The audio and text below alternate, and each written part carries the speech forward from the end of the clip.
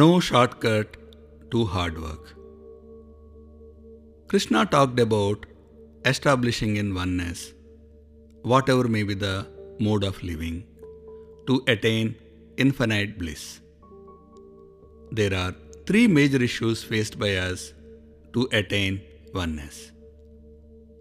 One is that it is called by different names in different cultures, and to compound the complexity, the paths prescribed by these cultures appear to be opposing one another.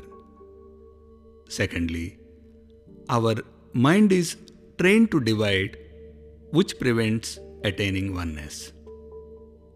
Thirdly, we tend to reject what we don't know, and oneness is completely new territory for us.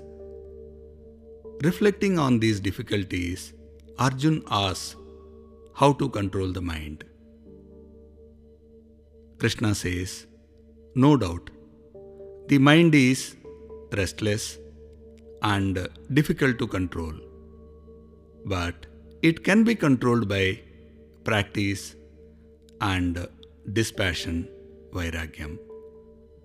Take my word that yoga is hard to attain by the ungoverned man, but it can be attained by means of striving. Krishna had earlier advised regular practice with determination to bring the restless mind under control. Vairagya is the polar opposite of rag or attachment. Life gives moments of both rag and vairagya on a daily basis, but our mind practices only rag, which is chasing desires.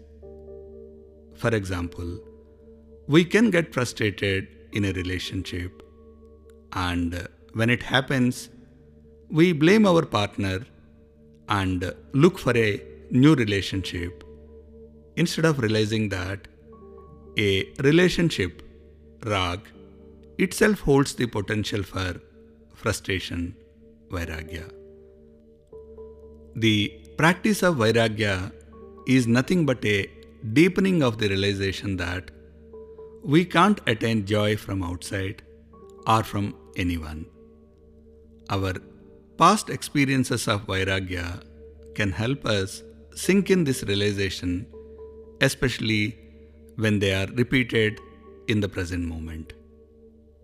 Death is eternal, powerful, and a master of equanimity.